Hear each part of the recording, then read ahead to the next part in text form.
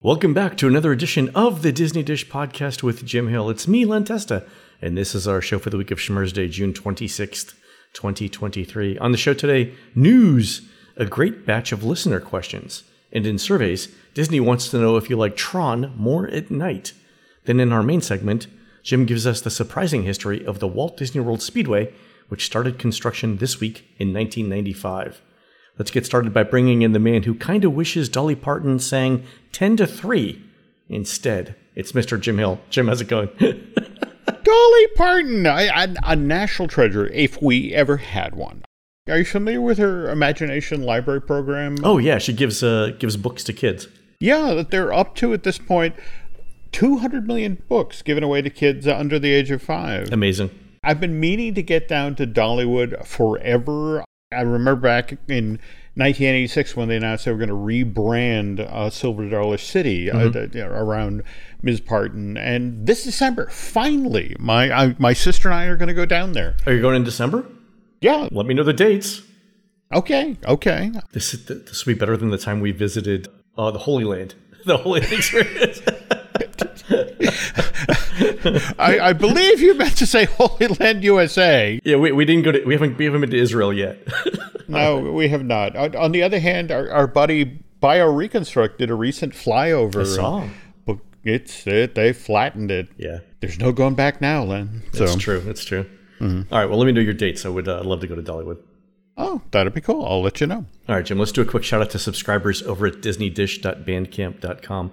Thanks to new subscribers Spencer Eachus, Katie Mercer, Meg Legband 817, and Robert Wharf. And longtime subscribers Chad Ryan, Patrick Watts, Kristen Helmstetter, and Super Jess. Jim, these are the Disney cast members working to repair the Miss Tilly, the boat stuck on Mount Mayday in Disney's Typhoon Lagoon Water Park. They say that between the boat's excellent repair manuals and the DIY French maritime documentary Les Joyeux Naufrages, they expect to have Miss Tilly seaworthy again by the end of the year. True story. This is where my high school French would fail me. You know what does this word mean? La wrench. I'm totally confused. So the French maritime documentary is better known in the U.S. as Gilligan's Island. Well, okay. At least they're going to get that coconut radio going. Exactly. That's all that matters. Exactly. Okay? All right, Jim, let's do the news. Folks, the Disney Dish News is brought to you by Storybook Destinations, trusted travel partner of the Disney Dish Podcast. For a worry-free travel experience every time, book online at StorybookDestinations.com. All right, Jim, light news week this week, but our friends at WDW Magic are reporting that Epcot's Journey of Water, inspired by Moana, has begun testing. As a reminder, it's scheduled to open in the fall of 2023. Jim, do you think that there's a little bit of urgency now for Disney to get this open, given what we're seeing with attendance numbers in summer? Yeah, but at the same time, Len, honey, your Journey of Water's open. Get some plane tickets. Yes, It would be something new to do if you're already going to Epcot. But I would argue this isn't even going to make people go out of their way to go to Epcot. It's not going to make people in World Celebration walk all the way over to World Nature. No. I don't know. I mean, it's good that they've got something, but it's going to be a long stretch after this. It is. All right. Speaking of new things, though, in surveys, our friend Jeff Clune sent in a Magic Kingdom survey with this new question. Did you ride Tron Light Cycle Run during the daytime or nighttime when you visited? So my question, Jim, is why? Why does Disney care? Every year, Disney adjusts its marketing approach, what it's putting in its ads that it's putting out for the resort and that sort of thing. And I think this is just one of these things where it's like they love Tron at night. They love how it looks at night. That's the image that should go into the ad. Oh, it's for advertising. We're going to show it at night. So you ask whether you rode at day or night and then how you liked it and then go from there. Yeah. Oh, good one. Yeah. Mm-hmm. Jeff also mentioned that in the same survey, he got a question that asked him to describe a bunch of Magic Kingdom attractions using the following terms. And the terms are iconic, personal favorite, immersive, boring, dated, insensitive, or I'm not familiar with it. And that Jeff said that what's interesting is that he rated several attractions as boring, but at the end of that series of questions, it only asked him why Winnie the Pooh was rated as boring. And Jeff said, it makes me feel like they took rating poo as boring as personally offensive to them, and I felt guilty afterwards. I half expect Pooh and Tigger to hunt me down next time I'm in the park and smack me across the back of the head. If we're talking about the IPs that make a ridiculous amount of money for the Walt Disney Company, Pooh is right up there. In fact, for a time back in the late 80s, early 90s, Pooh was selling more merch than Mickey. And so why that one would raise a red flag that, why did you think it was boring? Wait a minute, that's our moneymaker. What do you mean you think it's boring? Exactly. They want additional info because God help them if Pooh revenue starts to fall off. Yeah, that would be bad. I actually have some insight into why they only asked about one attraction, though, and I think it's to keep the survey short. Oh, so one of the things so we've just recently finished redoing the survey at touringplans.com, and one of the things that we wanted to do was ask you why you liked or didn't like certain things, like, you know, if you rated an attraction very high or a restaurant very high, you know, or low. We want to ask you why, you know, what specific thing you liked or didn't like about that made you rate the thing the way you did. But imagine, you know, you're at Walt Disney World for a week. You go on like 40 attractions, you eat at 10 restaurants. We don't want to ask you that question for every one of those things because you'd stop answering them. So what we end up doing is picking some of them at random and saying, hey, you described this thing as this. Why did you give it that rating? And we only do it for a couple, but, you know, on average over time, like for us where we get 70 or 80,000 people filling out a survey, you will get enough answers for each restaurant and each attraction to get a valid sample. So I think it's to keep the survey short. Great insight there. Spent a lot of time on that one. All right, on to listener questions. From Victoria Liptrot. I'm in the UK, and I was curious if you've heard much about the Disneyland Paris cast member strikes and the impact it's having on the resort. I'd be really interested to hear your take on it. So, Jim, our own Guy Selga is recently back from Disneyland Paris, and he had some experiences with this. But have you heard anything about this? From the moment that the Euro Disneyland Resort was announced, and what was it? Michael Eisner stepped outside of the signing with Mitterrand and got pelted with tomatoes and eggs. You know, it's just sort of like, look, you know, France has got a France. You know, this is what they do. I mean, I want to say for the opening day of the resort, you know, weren't the farmers in the area? Didn't they block the highway and set with fire tractors to like hay bales? Or so this is kind of what they do over there. If they're having a job action, they're going to march in the park, and stuff that you couldn't do stateside. It's just sort of like, no, this is France. We can do that. We are going to be vocal about this, and that's what they're doing. Yeah, I kind of feel like you haven't been to France if you haven't seen a labor action. That's it exactly. But Guy was there, and he said the interesting thing was that the labor action was happening in the park. Like there were cast members on strike in the park, which is really interesting to me. Like it's a different aspect of French labor law than here in the U.S. Like in the U.S., striking cast members would probably not be allowed into a Disney park to stage that strike. But in France, they're like, oh yeah, you work there, go ahead. Thank you, union. Oh, you're welcome. So I guess if you go, you will see, you know, on occasion striking cast members in the parks. But again, it's I don't want to quote Beauty and the Beast, but after all, this is France. There we go.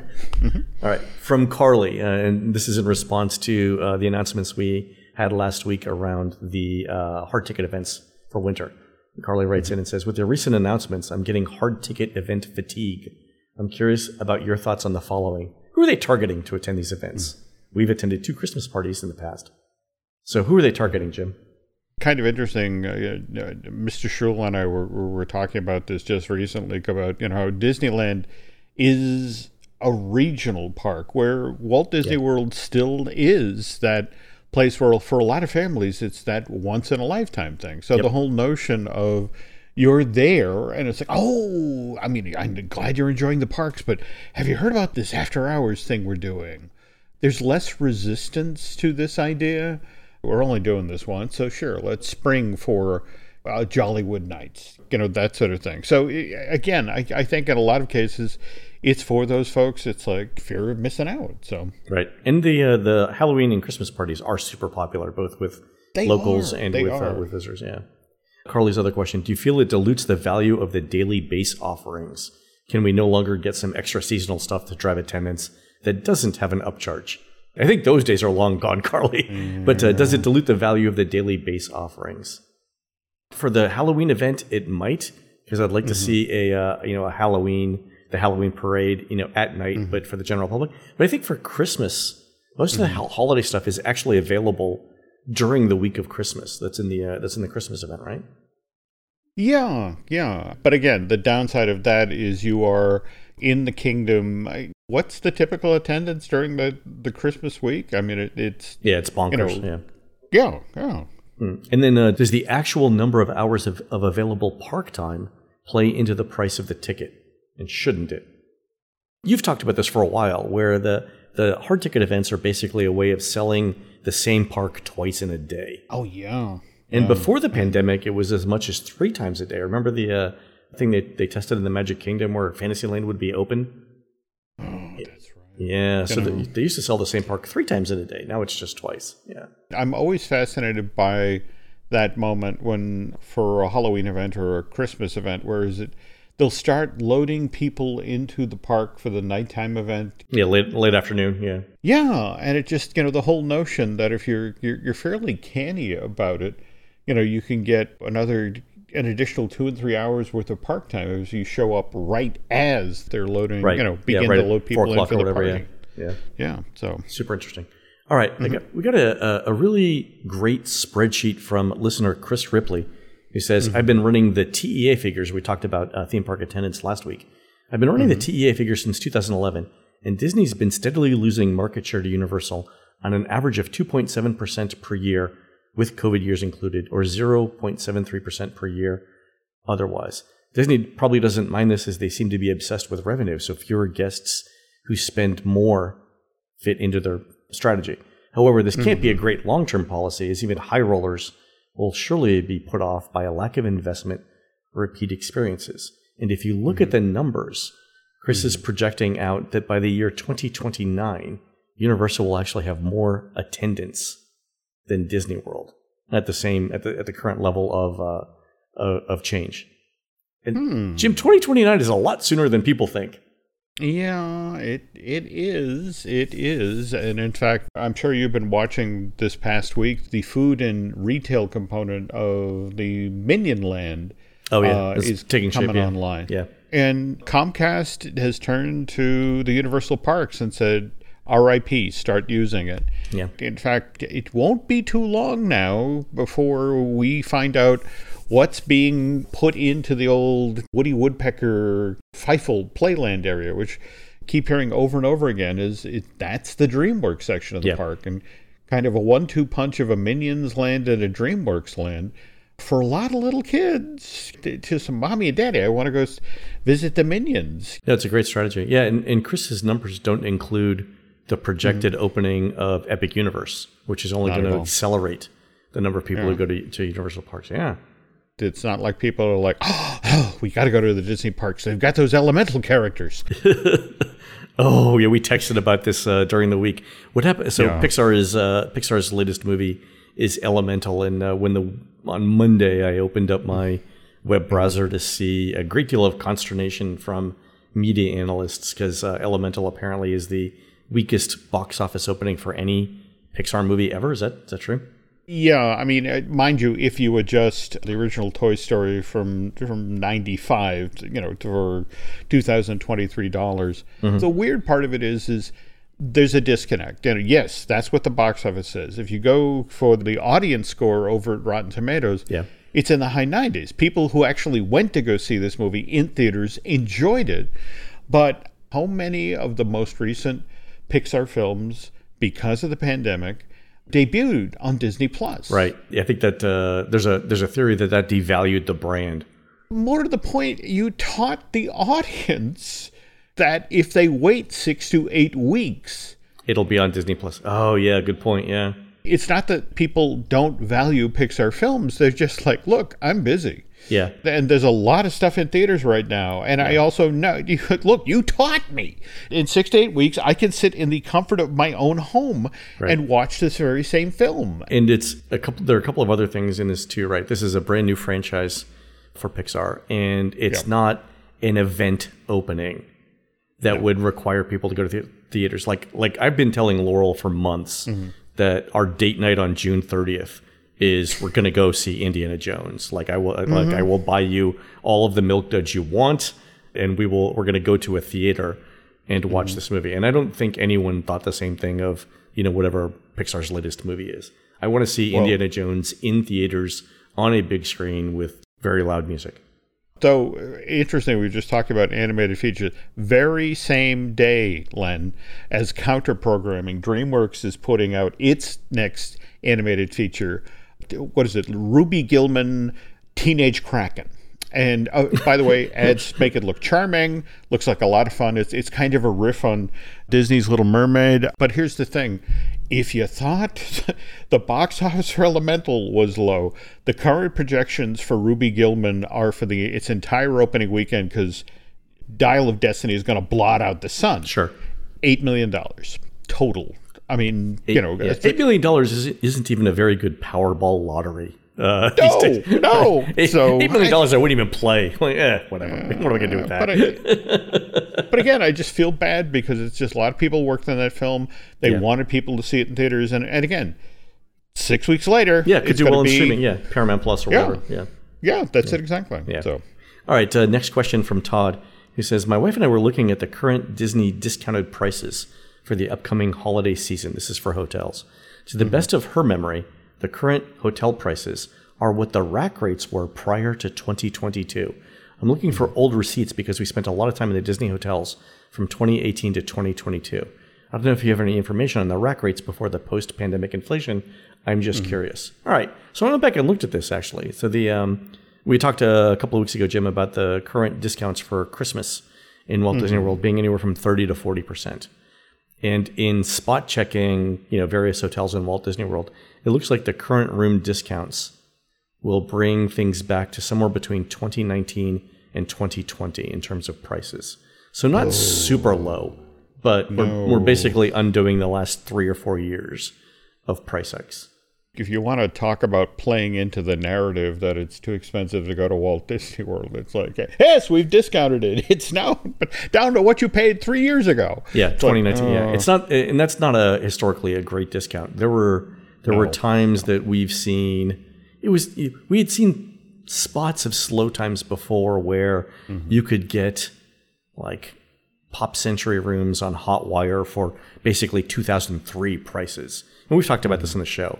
Like, I think, an historically low price is, something that you haven't seen in 20 years. This is something you haven't seen in 3 or 4. But by the way, Jim, have you heard that, speaking of hotels, Disney's considering testing Hotwire deals again? Ooh. To sell rooms? Oh. Yeah. Okay. Wow. That canary in the coal mine is it looking the canary's losing feathers. And it's funny that you mentioned this because Chrissy was in Walt Disney World the last couple of days staying at Beach Club. And one of the things that she said she got was she got this notice on My Disney Experience that said, are you interested in a dining reservation for tonight? Click here. And she opened it up, and almost every on-site restaurant had availability that night for dinner in Walt Disney World. Like, you want to get to be our guest? Come on in. How's 6? Is 6 good? Yeah. Oh. And we're in, we're sort of like in the tail end of peak summer vacation season right now. We're towards in the third week of June. But still, to have MDE pushing out alerts saying, tons of availability in dining tonight. Yeah, not great. Wow, that was a great get for Chrissy. Yeah. Holy cow, that's news. Yeah. All right, last question from Julia. You're going to love this, Jim. And let me preface this by saying I'm only putting this email in because I have done this before. All right. Okay. So Julia writes in and says, my friend and I, both female and in our early 30s, are headed to Walt Disney World for a few days in August. On our last day, we're planning to do the Magic Kingdom, Tron, and then have dinner reservations at Citrico's. Given that it'll be August, we're expecting to get sweaty and gross in the parks, so we'll need to freshen up and change clothes for dinner, especially since Citrico's has a dress code. We're staying at Caribbean Beach, so going back to the room is not time efficient. Do you have any suggestions for where we could freshen up for dinner in the Magic Kingdom or at the Grand Floridian? Oh, Now, this I have to hear. All right. Okay. Let me preface this by saying there's rule breaking, Jim, and then there's rule breaking, right? Okay. This is it's sort of like doesn't the Catholic Church differentiate between like mortal sins and other sins? Like, this is not a mortal sin. It's what I'm about to say here. I realize is breaking the rules. But there are breaking the rules where you put people in harm and you could go to jail. And then there are times where you break the rules and the only real impact is you have a great story to tell 20 years from now. Okay. Keep this in mind. And again, we've all done this. All right. So there have been times, Julia, when I was living in North Carolina and doing Disney research, and we did basically what you are describing. We would stay in the Magic Kingdom all day and then, prepare to hop in the car for a 10-hour drive home so that, through the middle of the night so that we could be at work on Monday morning. And rather than be gross after being in the parks in the Magic Kingdom for 10 hours, I have popped into the Polynesian pool, taken a quick dip, changed clothes, and then got in the car. Was I staying at the Polynesian? No. Breaking the rules? Yes, definitely breaking the rules. 100%, I admit it. I don't think there's great harm in, let's say, availing yourself of the Grand Floridian pool. So maybe you bring a backup pair of clothes and a bathing suit in whatever you're carrying throughout the day. And, wait for the door to open at the Grand Floridian pool, pop in real quick, change there, and then go to dinner at Citrica's. Again, I've done this before, but Jim, am I missing another idea here? I would say a much higher level of gross than you would, Len. I would actually, if I was staying in the Magic Kingdom, I would hop on the boat over to Fort Wilderness, and then take the Eternal Transportation to the very first comfort station. There we go. So you could not just jump in the pool, and you could take an actual shower and shave and change your clothes. And I'm a much higher level of reprobate than you are, Len. You've thought about this more than I have. I have. We make a great team. There we go. So, yes, that is a great idea and doesn't involve too much rule breaking. No. Beautiful. I'll definitely allow some time for that, though, Julie, because that's getting over to Fort Wilderness is relatively straightforward. It's the getting from Fort Wilderness to Grand Floridian where you've got to take the internal bus system back to the check-in. Yeah. There we go. And then Uber from there. All right, cool. But you have a couple of options, Julia. Yeah, I would definitely do Fort Wilderness. Good job, Jim. Okay. I tried. All right, folks, we're going to take a quick commercial break. When we come back, Jim's going to come at us like a spider monkey. We'll be right back.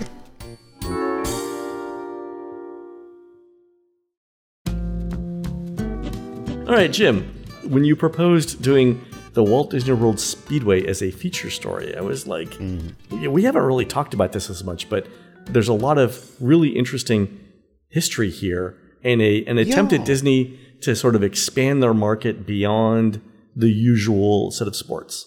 Well, yeah, and the reason this sort of came on my radar is, remember, I want to say this was after our Galactic Star Cruiser event. You and I attempted to walk from the TTC all the way to the Magic Kingdom on that, only to get tripped up by the construction at the Grand Flow. Yeah, this was April, April, there we go.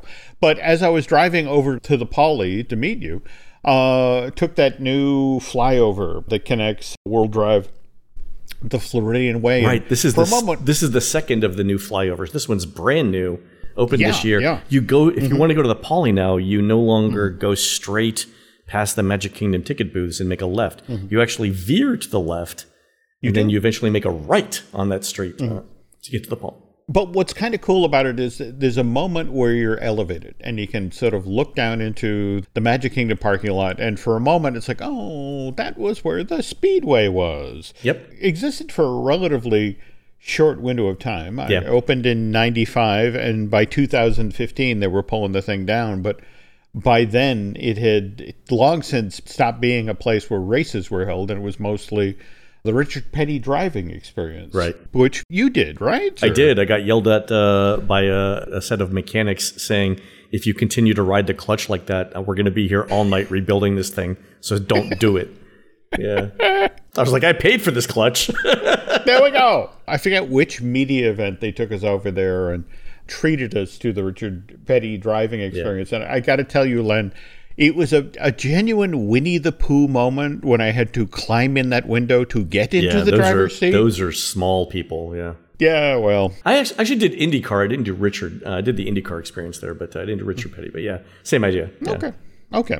Well, anyway, what was interesting about this 1 mile long 3-turn tri-oval track that was built there, it was known affectionately as the Mick Yard, and that was supposed to tie it back to the Brickyard, which is the 2.5 mile long track that listeners probably know better as the Indianapolis Motor Speedway, which was where the Indy 500 held every May. In fact, the 107th running was held just 4 weeks ago.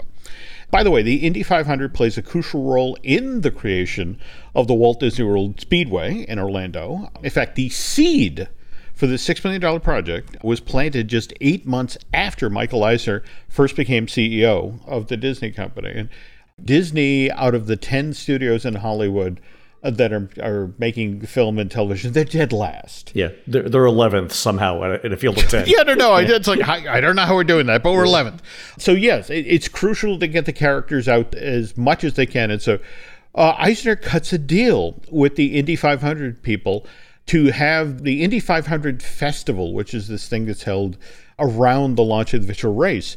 He cuts a deal. So that year, the 1985, for the 70th running of the Indy 500, they're going to theme the Indy Fest, The Wonderful World of Disney. So wow. Okay, there's a lot of people that go to the Indy 500. Oh yeah, well no, that's the thing. This is they're telling the story. All right, so Jeffrey Katzenberg and I fly out to Indianapolis in '85 to attend that year's Indy 500. So we're sitting in the stands with 500,000 people. Yeah. And there's this parade that's held inside of the Speedway before the official start of the race where cars with celebrities and politicians roll by. So first the governor of Indiana goes by and there's polite applause. And then the car with Mickey Mouse goes by and there's more more applause from the crowd. But which makes me feel good about the Disney characters. But then Jim Varney goes by in a car dressed as Ernest. Go ahead. All right. And 500,000 people go berserk. 500,000 people lose their mind. Yeah. All right. All right. So this is what Eisner turns to Jeffrey Katzenberg and says, yeah, we should probably do something about that. Okay. But I mean, there's a difference between we should do something about 500,000 people loving Jim Varney and let's build a racetrack in Florida. But see, that's the thing. What impressed Eisner is, again, 500,000 people coming to this racetrack. And so that's a very large sample size. Yeah. Oh, absolutely. And remember, when Michael had, what had tipped the scale at Michael the job at Disney was that the Bass brothers, those billionaire Texas investors, got behind him. Yeah. But when he got the job, they turned to him and said, look, priority number one is developing Walt Disney World. You've got 40 square miles of property, and we got to find new ways for the company to profit off of this property. And Eisner, the guy loves sports. I mean, what was it? We got the Mighty Ducks of Anaheim in '93. Yeah. And that was an expansion team, right? They made that team, yeah. They did. And I want to say, was it the Florida Panthers at the same time? I forgot. Okay. Walt Disney World Marathon kicks off in '94. The very same year, we get the All-Star Sports Resort at Walt Disney World. It buys ESPN in '95. That's part of the $19 billion deal to buy ABC Cap Cities. '96, Disney gets the Gene Autry's family to sell them a chunk of the Los Angeles Angels. And over time, they completely buy the team and change them into the Anaheim Angels. And then in '97, we got the Disney's Wild World of Sports complex, a 220-acre thing, eventually got rebranded as the ESPN Wild World of Sports in 2010. But that's a lot of sports-related stuff. It is, yeah. So Eisner first broaches the idea of building a racetrack somewhere on Disney property with the Imagineers in the mid to late 80s. And mind you, serious work is already underway on Disney MGM. So thinking with the Imagineers is, let's finish Disney World's third gate first. Oh, right, yeah. And then we can circle back on this thing that the boss wants us to do that we've never, ever done before. But now it's a question of, okay, you want to build a racetrack. You have 40 square miles. Where do you put it? And so the Imagineers, as they do, they go off and they do research. They visit a number of speedways around the country. They also watch the broadcasts that have been done to get a sense of, all right. Camera angles and whatnot. Yeah. Yeah, that's it exactly. And what they realize is that for the 2 weeks leading up to the actual race for the Indy 500, the Goodyear blimp is flying back and forth over the Indianapolis Motor Speedway. And again, back to the Bass brothers now, one of the other things they told Idlers, you have to do a better job of promoting Walt Disney World, where it's like, this is kind of the decision tree. So the Imagineers think, okay, Michael wants us to build a racetrack in Florida, something that will lure guests to Walt Disney World during those times of year when attendance is soft. And what else can the blimp see while it's shooting down at this? There we go. Yes. We have hotels. We have a theme park. Seven Seas Lagoon and Bay Lake. So where could we put this? So that's our background. Right. So at the time in the 80s, we've got 2 theme parks. We've got Epcot and the Magic Kingdom, and Studios is planned. Okay. All right. Go ahead. Yeah, but at the same time, it's one of these things where it's like, what do people think of when they think of Walt Disney World? And so clearly the Kingdom, clearly the model resorts, that sort of thing. And you have the 125 acres for the Magic Kingdom parking lot, already graded land. It was prepped back in the late 60s, early 70s. So it's not a question of you're going to build there and surprise, there's a sinkhole. Right. Well, plus they've already got the TTC right there to do other transportation. And they've got a hub built in and it's walking distance. Okay. Yeah. I remember once upon a time, there was a plan to build the Walt Disney World Showcase in the Magic Kingdom parking lot for that very same reason, Len. So think about it. If you put the racetrack in the lower southwest corner of the Magic Kingdom parking lot, this is an area that only gets used when the park is at its absolute busiest. So we're talking 4th of July, Christmas, New Year's. Sure. So it's like, you put it there, and as the blimp flies overhead, shooting the race, they can't help but see, Seven Seas Lagoon, Bay Lake. It's $1 million of free advertising. Not only that, but if you think about the hotels that are on the Seven Seas Lagoon, they're some of Disney's most iconic structures. The Contemporary, nothing else looks like that. The Polynesian, nothing else looks like that. The Grand Floridian, I mean, outside of San Diego, nothing else looks like that, right? Well, there we go. There we go. Yeah, so that's, from a visual perspective, that's where to put that. Okay, all right. And more to the point, if you think about, you've already got graded, prepped land. Yeah, you've already got the parking lot, you've already got the transportation. Yeah. Yeah, you are saving so much on traditional startup construction costs. So site survey work is done in secret September of 94 by Buena Vista Construction. Project is formally announced January 23rd, 1995, with the very first race to be held in this venue 1 year later. In fact, on January 27th, 1996. And that date was chosen for a very specific reason, Len, which we'll get to in a sec. Actual groundbreaking, as you mentioned, began this week, back in 1995. In fact, Mary Holman George, she was the chairman of the board for the Indianapolis Motor Speedway. She flies down to Walt Disney World to take part in the ceremony. In fact, she actually gives Walt Disney World officials one of the original paving bricks that was used to create the Brickyard back in 1909. All right. Was that checked luggage, or did she put that in carry-on? 2.5 pounds? I don't know, man. Or 9.5 pounds, yeah. Yeah, that could have been a challenge. Okay. So after the groundbreaking, they put down 5,200 tons of asphalt to make the racing service. They pour 1,800 yards of concrete to make the outside walls of the racetrack. And then on top of that, to stop the occasional flying tire, Len, they put up 10 miles of safety restraining cabling and then put a lot of effort into the pit row area. Oh, sure. There's safety stuff there too, yeah. But they did all of that during one of the soggiest summers on record in Orlando. Between the months of June and July alone, 75 inches worth of rain fell. In 2 months, 75 inches of rain. I remember you talking once about when you were working on the guide, didn't you buy like 100 years of weather data from the Orlando Sentinel just to sort of have that? I was wondering if that sort of bumped out from the pile there, like, wow. I was probably there in the summer of 95, 75 inches of rain. I mean, Okay. Yeah. Do you remember doing the breaststroke a lot? Well, I remember one, I don't remember if it was 1995, but I remember at one point, like it being in a torrential downpour on the outside queue of Haunted Mansion.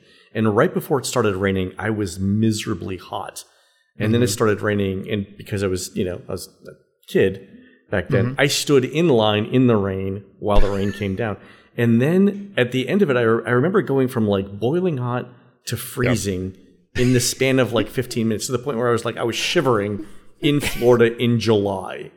Right. The rest of the story has to deal with Legionnaire's disease, right? It must have been.